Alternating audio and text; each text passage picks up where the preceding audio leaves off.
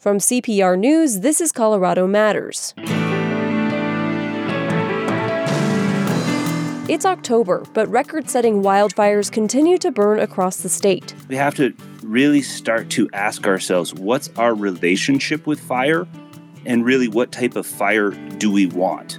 This bad, raging fire? Or do we want something that helps us and ultimately that we can adapt to? Also, a closer look at the ballot measure to raise the tobacco tax and tax e-cigarettes, why opponents call it a backroom deal. Then, after a protest turns deadly in Denver, the fallout includes conspiracy theories, fake posts, and more. So people are defensive, angry, scared. They already exist in a polarized climate, and it's an ambiguous situation, so everything gets filtered through their political lens.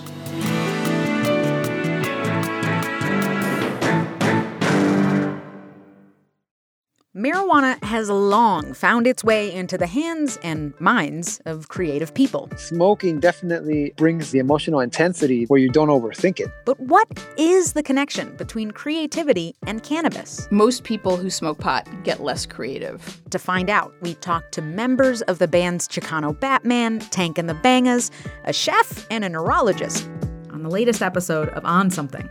Find it on Apple Podcasts, Stitcher, or wherever you listen. This is Colorado Matters from CPR News. I'm Avery Lill. A wildfire burning by Grand Lake quadrupled in size overnight. The East Troublesome Fire has now burned more than 125,000 acres. Hundreds of people were forced to evacuate late Wednesday night. Among those evacuees, Will Crossland. Hi, Will. Hi, how's it going? Going all right. And Emma Trainer, publisher of Sky High News in Grand County, where the fire is burning. Hi, Emma. Hi there. Will, you had to evacuate late last night, and you tweeted a video of the smoke and fire in Grand Lake. Where are you now, and what are you seeing this morning? I'm just down the road in Fraser, Colorado, right outside of Winter Park, and skies are a bit more clear here, but you can see the plume off in the distance, and it does not look good. And compare the smoke that you're seeing this morning with what you experienced last night. It's hard to compare because yesterday it was coming right at us and over on top of us and made it feel like you were in a dome of smoke surrounded by 13,000 foot peaks. But this morning it's more in the distance, so it's kind of hard to get a sense, and it's hard to get any pictures out of the Grand Lake area. So we're just kind of crossing our fingers and hoping we get some good news. Yeah, we've heard from our reporters in the area that the air just feels heavy. Will, you moved to the Grand Lake area to avoid COVID-19 in Metro Denver and to save on rent. What's going through your mind as you think about trying to escape one threat only to face another? It's just one crisis to the next this year, I guess.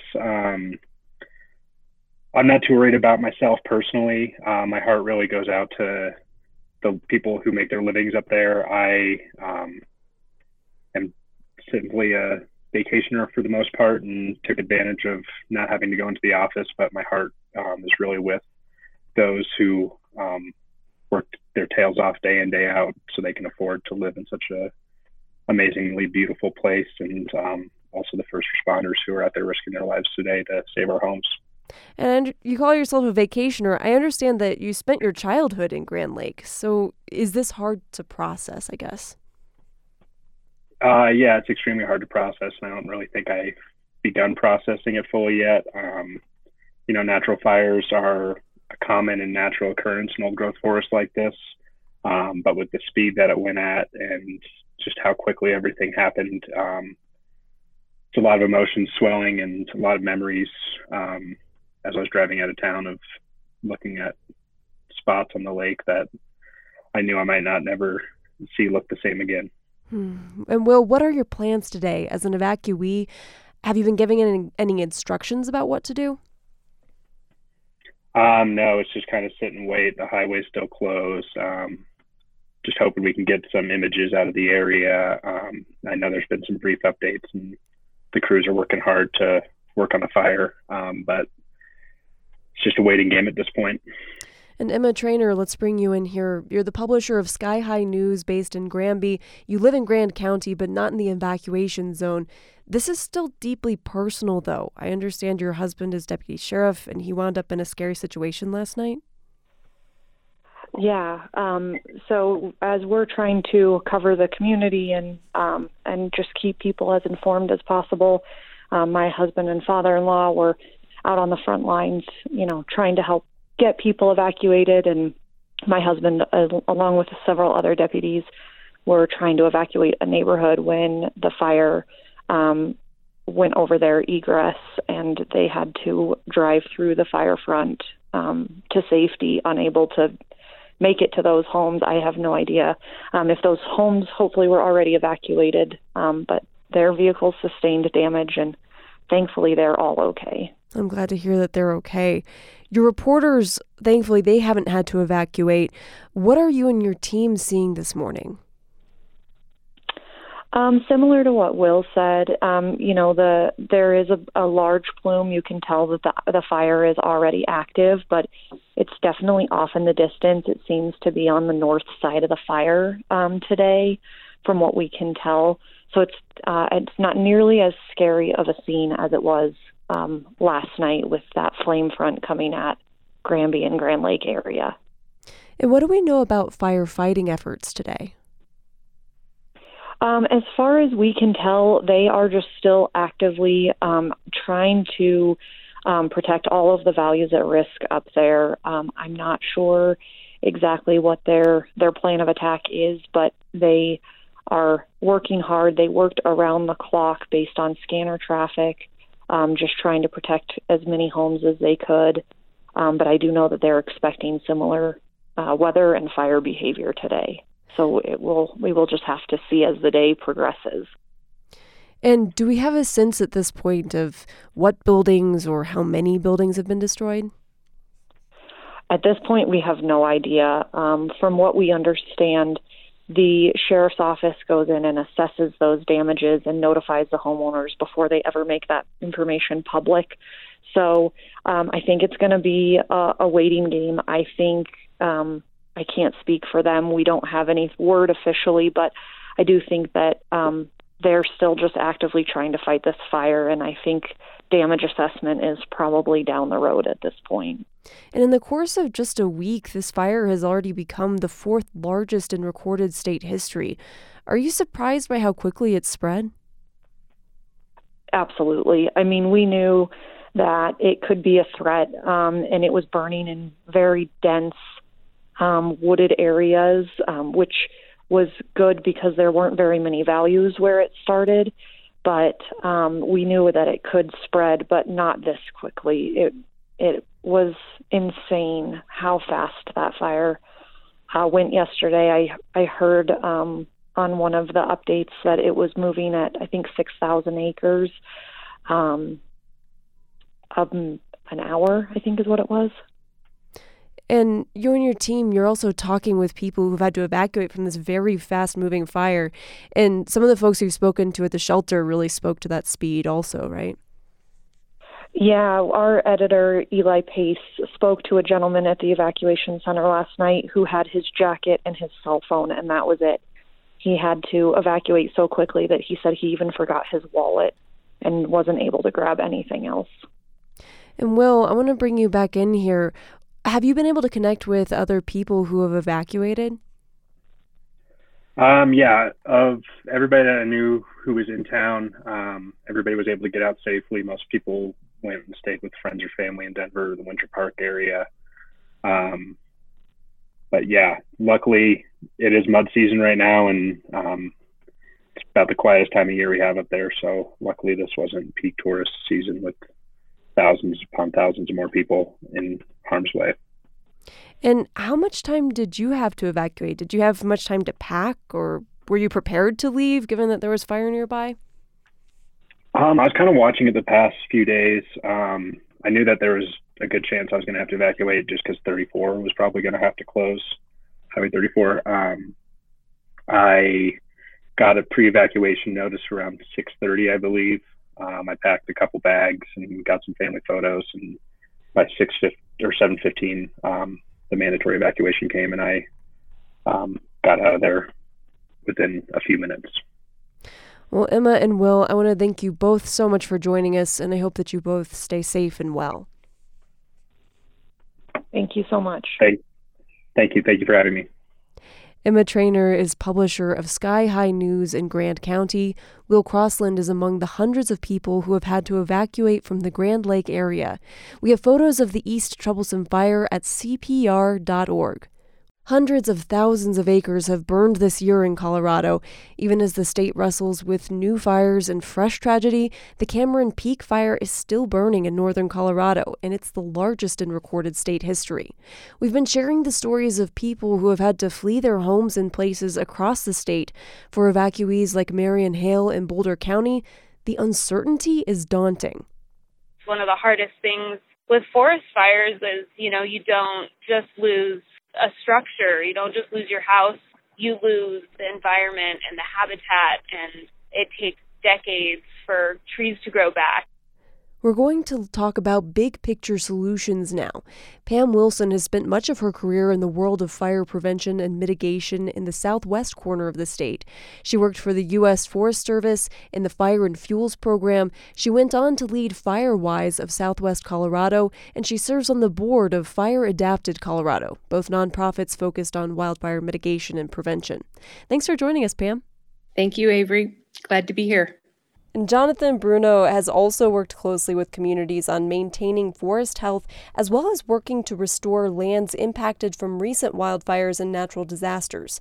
Jonathan runs operations for the Coalition for the Upper South Platte, a group that works to protect the watershed in that region. He's also a wildland firefighter. Thanks for joining us, Jonathan. Thank you, Avery. Appreciate the opportunity to speak with you. Okay, we're going to start out with the 50,000-foot question, and I'll ask both of you to respond. Based on what you're seeing, these big fires burning all over the state, some of the largest in history, and the challenges in containing them, is there hope? Yeah, it is tough to look at these big fires, and I feel for a lot of the communities and a lot of the residents here in the state that have been impacted. With that said, there's a lot of opportunity that we can find within these big fires. And we need to look at some of the reasons behind why these fires are growing so big. We have to really start to ask ourselves some hard questions about how we as a society live in the forest, and we have to make some changes. And Pam, do you have hope?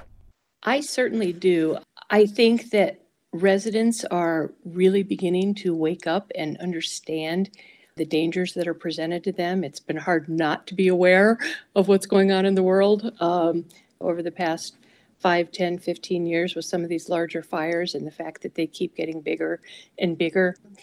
So I think that we are seeing more and more communities recognizing that this isn't just a U.S. Forest Service problem or a state Forest Service problem or a fire department problem, but it's something that we need to deal with together.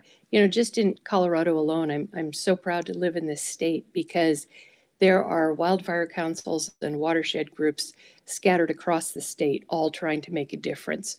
And all of them are working with local partners to make that difference. And that's just so key to really wrapping our arms around this problem and starting to make a difference. And with so many fires burning in the West, a silver bullet solution would be great, but the work that both of you do really seems to stress that there isn't a top-down strategy that could fix wildfire problems in every community. So what does a more grassroots approach look like? So I think a grassroots approach, an organic approach, really starts with the residents wanting to take action, and their motivation spurs other land managers to take action on their lands adjoining those private lands. The State Forest Service and the U.S. Forest Service have different types of agreements where, they can do some work on their lands, but sometimes they're reluctant to take action if the homeowners haven't taken any action. So to me, that grassroots or organic approach really starts with the homeowner. Pam, I fully agree. I think that, this is such a complex problem. We don't want to see crown fires like we see on the news. So the types of fire behavior we're seeing in Colorado right now, that's not what we want to see. We want to see fire that's frequent on the landscape. As a professor in Arizona, Stephen Pines, says, we want to see light fire. Ultimately, those type of fires that are historically a part of the Colorado ecosystem, sort of these lower intensity, smaller fires that burn the understory, they can provide an amazing opportunity for understory species. So you can close your eyes and you head into a ponderosa pine stand here on the Front Range. You can imagine the grasses, and there's berries that are growing and shrubs, and you can see the elk herd and the wild turkeys.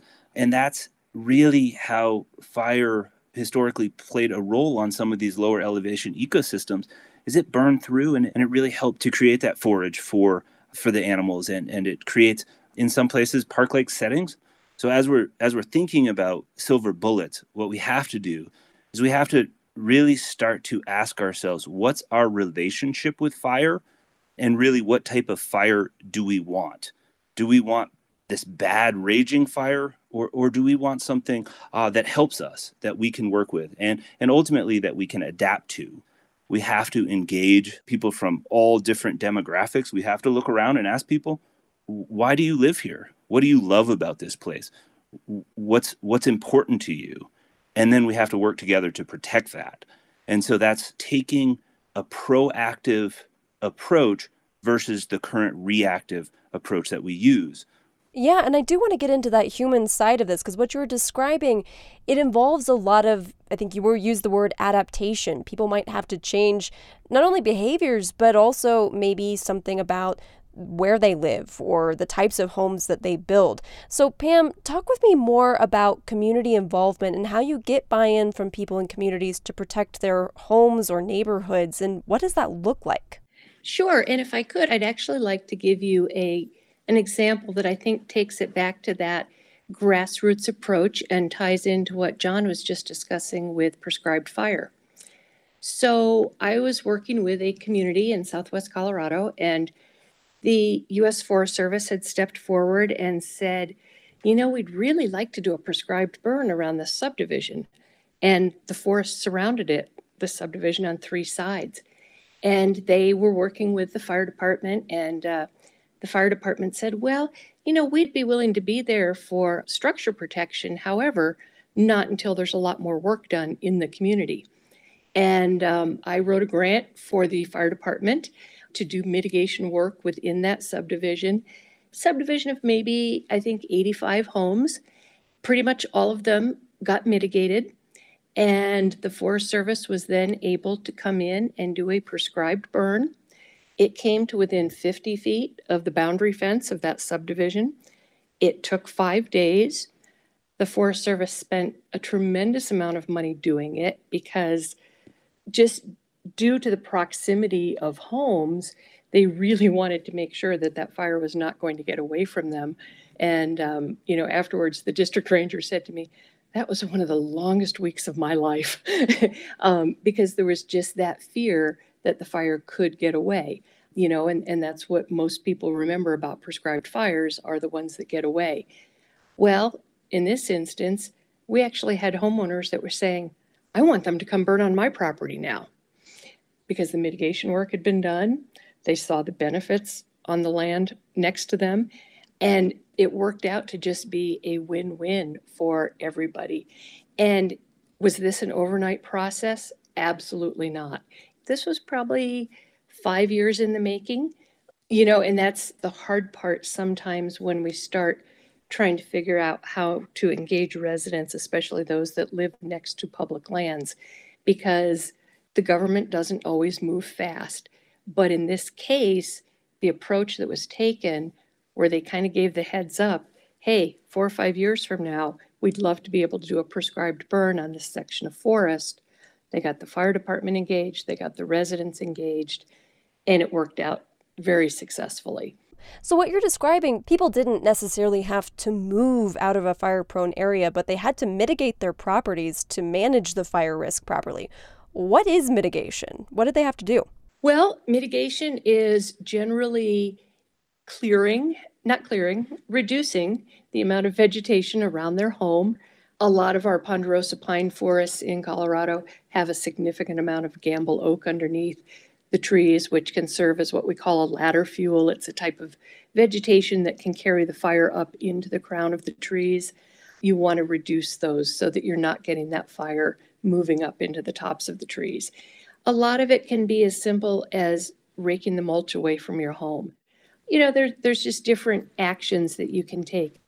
And Jonathan, we hear from climate scientists that as the climate continues to change, wildfires are likely not to go away and make it worse as there's continued drought and heat and beetle kill. How much do you think about holistic fire prevention and adaptation in the context of climate change? So I think it's important that as we talk about this uncertain future that we're entering into, we have to make sure that we're clear on two terms that we live by. And so when we say preventing fire, that means something entirely different than mitigating the risk. And so I heard you say preventing. Preventing a fire is really focused in on let's stop human-caused ignitions. Let's make sure that people are being safe. And that's prevention. Mitigation is an action we take because we know there will be fire. And there will be good fire, there will be bad fire. And so as we're looking at climate change, we have to realize that Colorado is in extreme drought. Temperatures have been increasing. Things are changing. So we have to start thinking about how we adapt to this new reality that we live within. As Pam spoke about, mitigating the individual at the individual level, we too have to start thinking as Coloradans, as people of the United States, of this world, we have to start saying, okay, as things heat up, as water resources potentially are depleted, how are we going to adapt? And so we need to start looking at the places that we're living. Pam said very well about prescribed fire that people didn't have to move out of the way. We can still live in some of these areas, but we can't do it haphazardly. Well, I want to thank you both so much for joining us today and sharing some hope about possible solutions. Well, thank you for asking us. Thanks so much. And of course, our prayers and thoughts go out to the families impacted and the firefighters and first responders out there. Thank you so much for the time. Jonathan Bruno runs operations for the Coalition for the Upper South Platte, a group that works to protect the watershed that provides drinking water for Denver and the surrounding cities. He's also a wildland firefighter. Pam Wilson is from Durango. She serves on the board of Fire Adapted Colorado, a nonprofit that works with communities to mitigate wildfire risks. When we come back, the ins and outs of Prop EE, the statewide ballot measure to increase the current tobacco tax and to start taxing e-cigarettes. Why opponents say it doesn't add up. This is Colorado Matters from CPR News. The majority of CPR's membership base gives monthly. Thank you to our Evergreen members for making support for Colorado Public Radio an ongoing priority in your budget. Your monthly donation is CPR's most reliable source of revenue, and it's put to work each and every day directly serving communities across our great state. This has been a year filled with unexpected change. As a member, you ensure that free access to news, information, and music remains unchanged. Thank you. This is Colorado Matters from CPR News. I'm Avery Lill. Among the statewide issues voters will decide this election, whether to raise taxes on tobacco and, for the first time, vaping products. We've got a couple of reporters joining us to talk about Proposition EE. CPR health reporter John Daly and Jesse Paul, who covers politics in Capitol Hill for the Colorado Sun. Welcome to you both. Hey, Avery. Jesse, you've done a lot of reporting on the forces that came together to get Prop EE on the ballot. We'll get to that in a minute. But first, John, tell us what Prop EE would do. Well, Avery, Prop EE would create a tax on nicotine products like electronic cigarettes, e-cigarettes, also known as vaping devices, and increase cigarette and tobacco taxes. Right now the state has no tax on vaping products.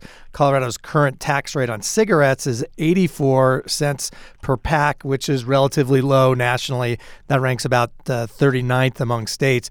The proposal would incrementally raise taxes on cigarettes and other tobacco products over the next 7 years.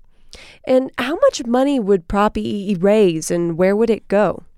The money it would raise would go up as the tax rises into the hundreds of millions of dollars, projected to be more than $200 million by 2025. Initially, it would go to K-12 education, rural schools, tobacco education programs, and then a smaller portion to general state spending. And of the amount allocated for that, about a quarter has to be distributed to local governments and the rest used for general state spending. And then in 2023, the breakdown shifts so that the vast bulk of the money would go to preschool programs. And then the next year, healthcare programs begin to receive a chunk of that money as well. And that includes funding for Medicaid and primary care, tobacco use prevention, children's health, and a variety of other healthcare programs that currently get cigarette and tobacco tax revenue. So it evolves over time. So we're talking about a tax increase. By how much? Well, the current 84 cents per pack tax rate would gradually rise to $2.64 by July of 2027. The ballot measure also includes a minimum price requirement so that a pack of cigarettes could be sold for no less than $7 and $70 for a carton beginning in 2021. And then by 2024, that goes up to no less than $7.50 a pack and $75 a carton. For vaping products, the measure would create a tax on nicotine products to match tax rates for tobacco products, going up over time until 2027. And then other kinds of tobacco products like cigars, snuff, chewing tobacco, that kind of stuff would also see incrementally raising taxes as well through 2027. All right, let's turn now to Jesse Paul with the Colorado Sun. Jesse, you uncovered some details of the origins of Prop EE. It's what opponents have called a backroom deal. Right, so this proposition or this ballot initiative started off as a bill in the state legislature, and it dropped in the final days of the on-again, off-again legislature because of the coronavirus crisis. And it kind of surprised everybody in the Capitol because it was such a massive piece of policy. It actually dropped the day, I think, before the legislature was initially supposed to shut down. We found out afterwards that it came to fruition after negotiations happened between the governor's office, between Democratic state lawmakers and health advocacy groups, and on top of that, this company, Altria, which is one of the world's largest tobacco conglomerates, and it's also behind Marlboro cigarettes, so one of the most popular brands out there. And what are critics saying about all this? Well, critics point out that, Altria was involved in this bill. Altria in years past has really fought tobacco tax increases in Colorado. They spent millions of dollars in 2017 to fight a measure that would have raised taxes on cigarettes. And then all of a sudden they were involved in this bill, and then they were neutral on it. So when you take a look at some of the aspects of this bill, you can see that there are things that are in there that Altria actually would stand to benefit from. And that's really where the consternation is focused. So what are those benefits? So John was talking about the fact that, cigarette taxes are going to go up, nicotine taxes are going to go up, tobacco taxes are going to go up under this. But there's actually one provision in the bill that lowers taxes for a certain kind of products called modified risk tobacco products. And it's a certain subset of products that win FDA approval and can be marketed as being a little less dangerous for folks. And there's only 12 products that actually have this designation so far, and 4 of them are made by an Altria subsidiary. And Altria, some of the stakeholders that worked on this bill, said really pushed for this to be in the legislation. So while all these other taxes are going to go up next year under Proposition EE, the taxes for modified risk tobacco products would actually go down to 35% from the 40% they're at now. So since tobacco products and cigarettes would be sold for no less than $7 a pack starting in January, it sounds like Altria might have a competitive advantage if its products maybe cost less. Right, and so there's another aspect of this that opponents really don't like, and that's that minimum price floor provision. So discount cigarette brands, which make their money off of selling cheaper cigarettes than products like Marlboro, are really upset about this minimum price floor provision and point out that while other states have done this, have similar minimum price floor provisions, they've done it in a way to keep the market competitive, right? So they raise the prices based off of what the price was currently. They don't set kind of a floor saying everything has to cost $7. So, cigarette smokers will go to a convenience store and find a pack of Marlboros for $7 and the cheaper cigarettes for $7. The discount cigarette brands, allege basically that people will just go for those Marlboros. And they've actually filed a lawsuit to challenge this and have this part of the bill or the ballot initiative invalidated should it pass. Has the state responded to the concerns that this was a deal for Altria or with Altria? So that's the really interesting thing here. State lawmakers won't actually talk to me about the bill and why it was drafted in the way it was because of this lawsuit that I just mentioned. The state legislature's lawyers have kind of recommended that they stay out of it, not publicly comment while this lawsuit plays out. The governor hasn't really commented on it either. And the health advocacy groups that help push this bill are also not really being too forthcoming about why different measures in the bill were put in there. I will say that this minimum price floor provision is aimed at reducing cigarette use and tobacco use because as prices go up, use goes down. And also the modified risk tobacco product tax discount has been used in other states as a way to shift people from more harmful tobacco products to less harmful ones. But in those states, Altria is also, at least one of those states, Altria has also been part of those negotiations and pushed for that special discount. So, John, beyond the conflict and the controversy about how this measure got put on the ballot, give us the brief rundown of why backers of Prop EE say that voters should cast a yes vote and opponents say no. Well, as Jesse alluded to, public health advocates have long said that raising taxes on tobacco is a good way to discourage people, especially young people, from picking up the habit, which is notoriously bad for one's health. And then, the opponents say that hiking taxes and setting a minimum purchase price on these products imposes a financial burden on those who consume them. Others believe that raising taxes is just bad policy. A number of conservatives feel that way, and they have been objecting to this deal that Jesse was referring to. We have really distinctive points of view on both sides. Also on the proponent side, they argue that the money will go to things that would be good for the state, funding for education and pre-K education, and this is a good way to fund those programs, which are top priority for the governor. Well, I want to thank you both so much for being here. You bet. Thanks for having us. Jesse Paul from the Colorado Sun and CPR's health reporter John Daly. We've been talking about Prop EE, which voters statewide will decide this election. You can read about this measure and the other statewide ballot measures and candidates on our voter guide at cpr.org.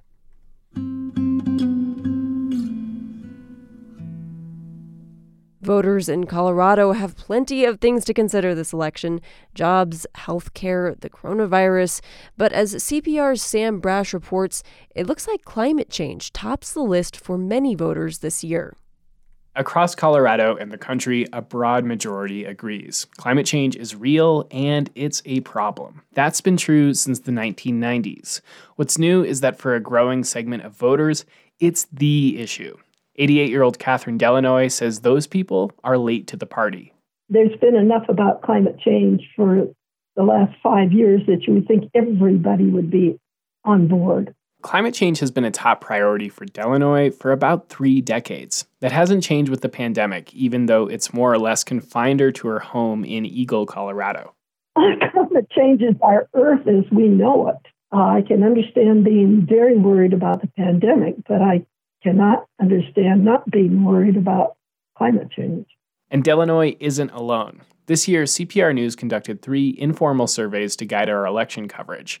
More than any other issue, people said climate and the environment would help determine their vote. Other scientific surveys have started to find similar results. I've never seen anything like this, where an issue surged up like this. This is John Krosnick, professor at Stanford University. And in the recent coronavirus crisis, he saw the chance for a sort of experiment. This year, people have lost jobs, lost loved ones, lost homes. In the past, some social scientists have said climate change is a luxury political issue. It matters to people who don't have to worry about things like food, income, healthcare, all concerns that could be worsened by a pandemic. But Krosnick hasn't seen a decrease in concern about climate change. In fact, if anything, we're seeing increases in many of the of the indicators that we have of public belief in the existence and threat of climate change and support for policies to address it. Crosnick's most recent survey found a quarter of Americans say climate change is extremely personally important to their political decisions. The numbers are similar in Colorado. Nationally, that's a twofold increase from 2013.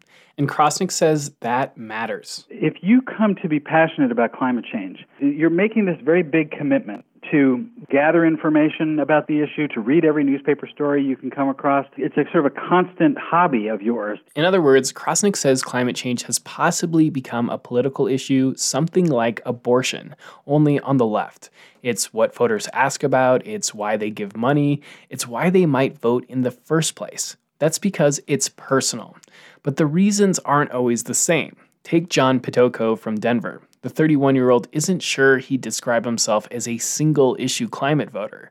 That's because he pays the most attention to issues around public transportation and dense housing. But as I think about it, maybe I am, because land use, transportation, affordable housing, all these kinds of things, they all have a direct one-to-one tie for climate change. Buses, for example, could reduce traffic and carbon emissions. Leslie Nearad, a Front Range landscaper, also says she isn't really worried about greenhouse gases. It's what warming could do to her favorite places. The state of the environment is personal to me because it's sort of like my refuge, But while Nearad and Pitoko have slightly different reasons for caring about climate change, they agree on one thing. They're both disappointed they have to choose between Cory Gardner and John Hickenlooper for U.S. Senate. All right, gentlemen, we are going to turn our attention to the issue of climate change. In the recent race, both candidates have acknowledged the reality of global warming. Let's begin with yes or no. Do you accept the scientific consensus that climate change is primarily due to human activity? Mr. Gardner will begin. Mr. Hickenlooper? Yes. But Pitoko can't forgive Gardner for his Senate record. While Gardner has supported public lands conservation, he's voted against efforts to rein in emissions. Pitoko also struggles with Hickenlooper's track record as governor, specifically how he never tried to push Colorado away from cars. I would call Hickenlooper the lesser of two evils here. Pitoko is glad that now, as a Senate candidate, Hickenlooper sees the economy shifting away from fossil fuels. Again, the challenge, as any economy changes, is how do you make sure that you have the skills, training, the support, and get out ahead of it instead of... A lot of the pro-climate initiatives would be a huge boon to our economy, I think. Instead of being known for oil and gas, we could be the ones known for renewable tech. And beyond this election, Pitoko says he'll be looking for climate candidates who think like a growing segment of voters. Candidates who don't see climate action as an economic risk, but as a necessity and an opportunity. I'm Sam Brash, CPR News. It only took hours for the fatal shooting of a protester in Denver earlier this month to rocket through the political echo chambers of social media. The death of Lee Keltner is just the latest violent incident related to ongoing protests around the country, and how each side has reacted to it says a lot about polarization in the country and what could lie ahead. CPR's Andrew Kenney and Denverites David Sachs have been looking into the wide impacts of the shooting, the histories of the victim and the man accused of killing him. They're here with me now. Hi, Andrew and David. Hello. Hi, Avery.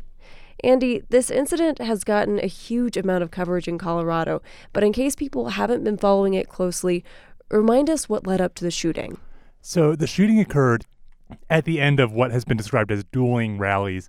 Essentially a group called the United American Defense Force, which is an armed group that portrays itself as countering supposed leftist violence, announced that it was going to have a Patriot muster where people would assemble in Civic Center Park, and there was a counter demonstration organized to try to shout those people down and push them out. And Dave, what do we know about the shooting itself? We know a lot because so many people were filming. It really started with an altercation on the plaza between Denver Central Library and the Art Museum. There was a guy wearing a Black Guns Matter shirt. He'd been trying to pick fights with right-wing, quote-unquote, patriots all day. And he and Lee Keltner got into it as people were walking away from the park. They had some words, but a bystander ultimately separated them. And then Keltner noticed he was being filmed by a 9 News producer. He started towards the producer, saying he would F him up if he didn't stop filming.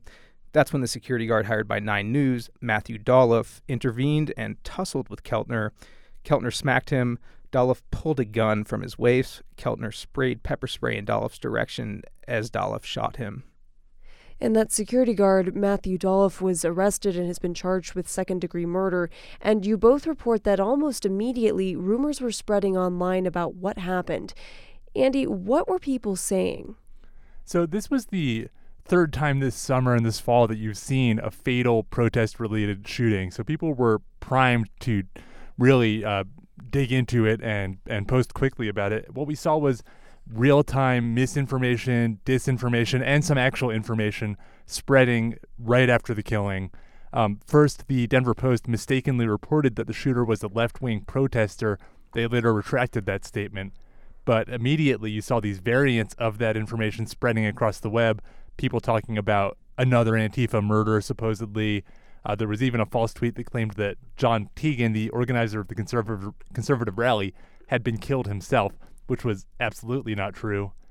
And, later, like Dave said, it turns out that Matthew Dolliff was actually working as a security guard, not a protester, but that hasn't stopped rampant speculation since the shooting about supposed political motives in the killing. And you looked into Dolliff's background. What did you find? Well, as usual, there are some nuggets of fact that have become the basis of some really extreme claims. Dolliff has spent his whole adult life here in Colorado. He had some financial trouble, went bankrupt early in his 20s due to medical debt. He's owned guns for most of his adult life, and at times he has showed an interest in leftist politics. According to his Facebook account, you can see him attending stuff like Occupy Denver and a rally for Bernie Sanders. In recent years, he had moved to a ranch where he raised poultry and sold dogs with his family. But what we have not seen is any evidence for these really rampant claims that he was part of some larger group or that he was acting out some kind of political motivation in this shooting. And Dave, what have you learned about the man who was killed, Lee Keltner? Lee was a husband and a father. One of his sons was there and saw him get shot that day. He used to be in the Navy. He owned a Western hat-making business. He was a big-time biker, motorcycles, not Schwinn's. His friend said he was a goofball, fun to be around, shirt-off-your-back kind of guy, but not someone you'd want to cross. He was seen at a rally in Berthoud this summer tussling with someone advocating to defund the police at a protest, but it's unclear how that altercation started. And he does have an old police record. He pleaded guilty to an assault 20 years ago in Weld County and violated a restraining order in 2008. His family wouldn't speak with me, but friends told me he always had proud convictions about America, that he was a patriot, and that he was inspired to attend rallies recently because of this summer's protest against police. So socialists and communists have had loud voices at some of these rallies, and some people obviously see those political views as un-American. His friend Joe Versman isn't so interested in the politics of it all, though. He told me he's seen the pictures of what happened, and they break his heart. But it's like what transpired, what put Lee where he was at, what put them where they were at, why were they there, what were they doing? All this other stuff's coming out about the security guard guy or whatever being Antifa, not being security and all this other stuff. And I'm like, none of that makes a difference. This man pulled the trigger, my brother's dead. Dave, you talked with an expert in the psychology of political polarization. Did he give you any context for what led up to the standoff and the way that it's been twisted online? Yeah, people, as Andy was saying, immediately online started digging up old posts from Dolliff's social media accounts and framed Dolliff as an Antifa assassin taking down an American patriot. President Trump retweeted a claim along those lines, and another conspiracy theory has also gained traction online, and that is that the media staged the conflict leading up to the shooting. Meanwhile, the late Keltner has become somewhat of a martyr and a hero in some far-right circles. Leif Van Boven from the University of Colorado put some things into perspective, I think. No one knows exactly what Dolliff or Keltner were thinking during those critical seconds. What people do know is that an extremely violent incident happened in a highly charged political setting 3 weeks before a critical election. And so members of the public, including right-wing online influencers, are left to fill in the blanks. So we put these things together, and you couldn't build a better recipe for having kind of polarized reactions. So people are defensive, angry, scared. They already exist in a polarized climate, and it's an ambiguous situation, so everything gets filtered through their political lens. And the result, Van Boven says, is that instead of being sorry this happened, each side looks to blame the other. He said that until political leaders on the left and right clearly denounce violence, there's not much room for a man's life to be mourned. One thing I found interesting in your story is that you talked to a congressional candidate who happened to be at the protest that organizers called the Patriot Muster, and he was close to the shooting. He said some similar things to that professor. Yeah, so Casper Stockham is a Republican running to represent the northern and western Denver suburbs in Congress. He told me political leaders on the left and the right need to act like adults in the room, as he put it, and help de-escalate things rather than escalate them because the criminal justice system is just starting its work. What I see and saw was a senseless death that I don't want to just be dismissed. You know, we need to tone things down quite a bit in our nation, but justice needs to be done and served. We've been talking about the wider implications of this shooting online and for the public, but what about the groups that are showing up at these confrontational protests from the right and from the left? How have they reacted, Andy? Well, people in all the various groups are saying that they're going to continue to show up. I talked to Republican State Representative Mark Baisley. He's a supporter of Tegan's group, the United American Defense Force. I asked him, should conservatives keep showing up in the streets, given what's just happened? And he responded that it's, quote, essential that people stand up to what he sees as this left-wing threat. Absolutely. It's not just productive. It's essential.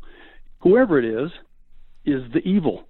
And we need to stand up to that evil. We can't cower to them. On the left, activists are largely disavowing the shooter and other people involved. They say they're determined, but they say at the same time they're determined not to let these right-wing groups become a public presence. This is James Rotten. That's a pen name for a member of the Denver Communists. The other concern of right-wing backlash is, it remains, to be honest, but, this is the environment that we're in now. And our attitude has been that we're not going to save ourselves from them by cowering. So again, a lot of those same groups plan to be back out there in the future. You heard both men say that they weren't going to cower. Well, Andy and Dave, thank you both for being here to talk about this. Thank you.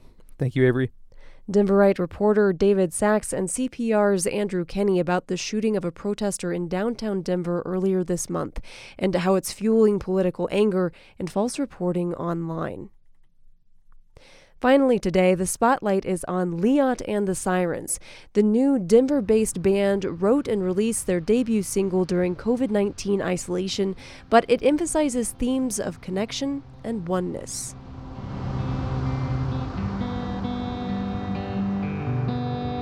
Headed out east again from the west coastline, driving through the middle where the prairies are open and wide.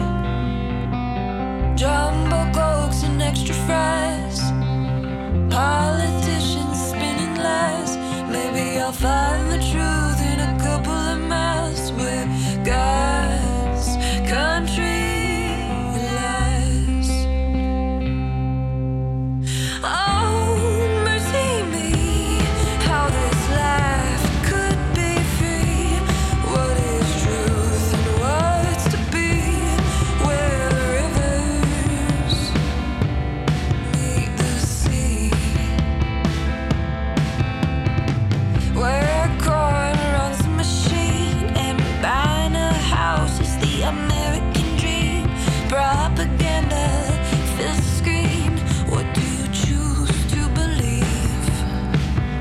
God's country.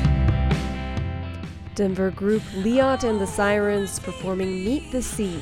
Our colleagues at Indie 102.3 recently chose them as a local 303 artist.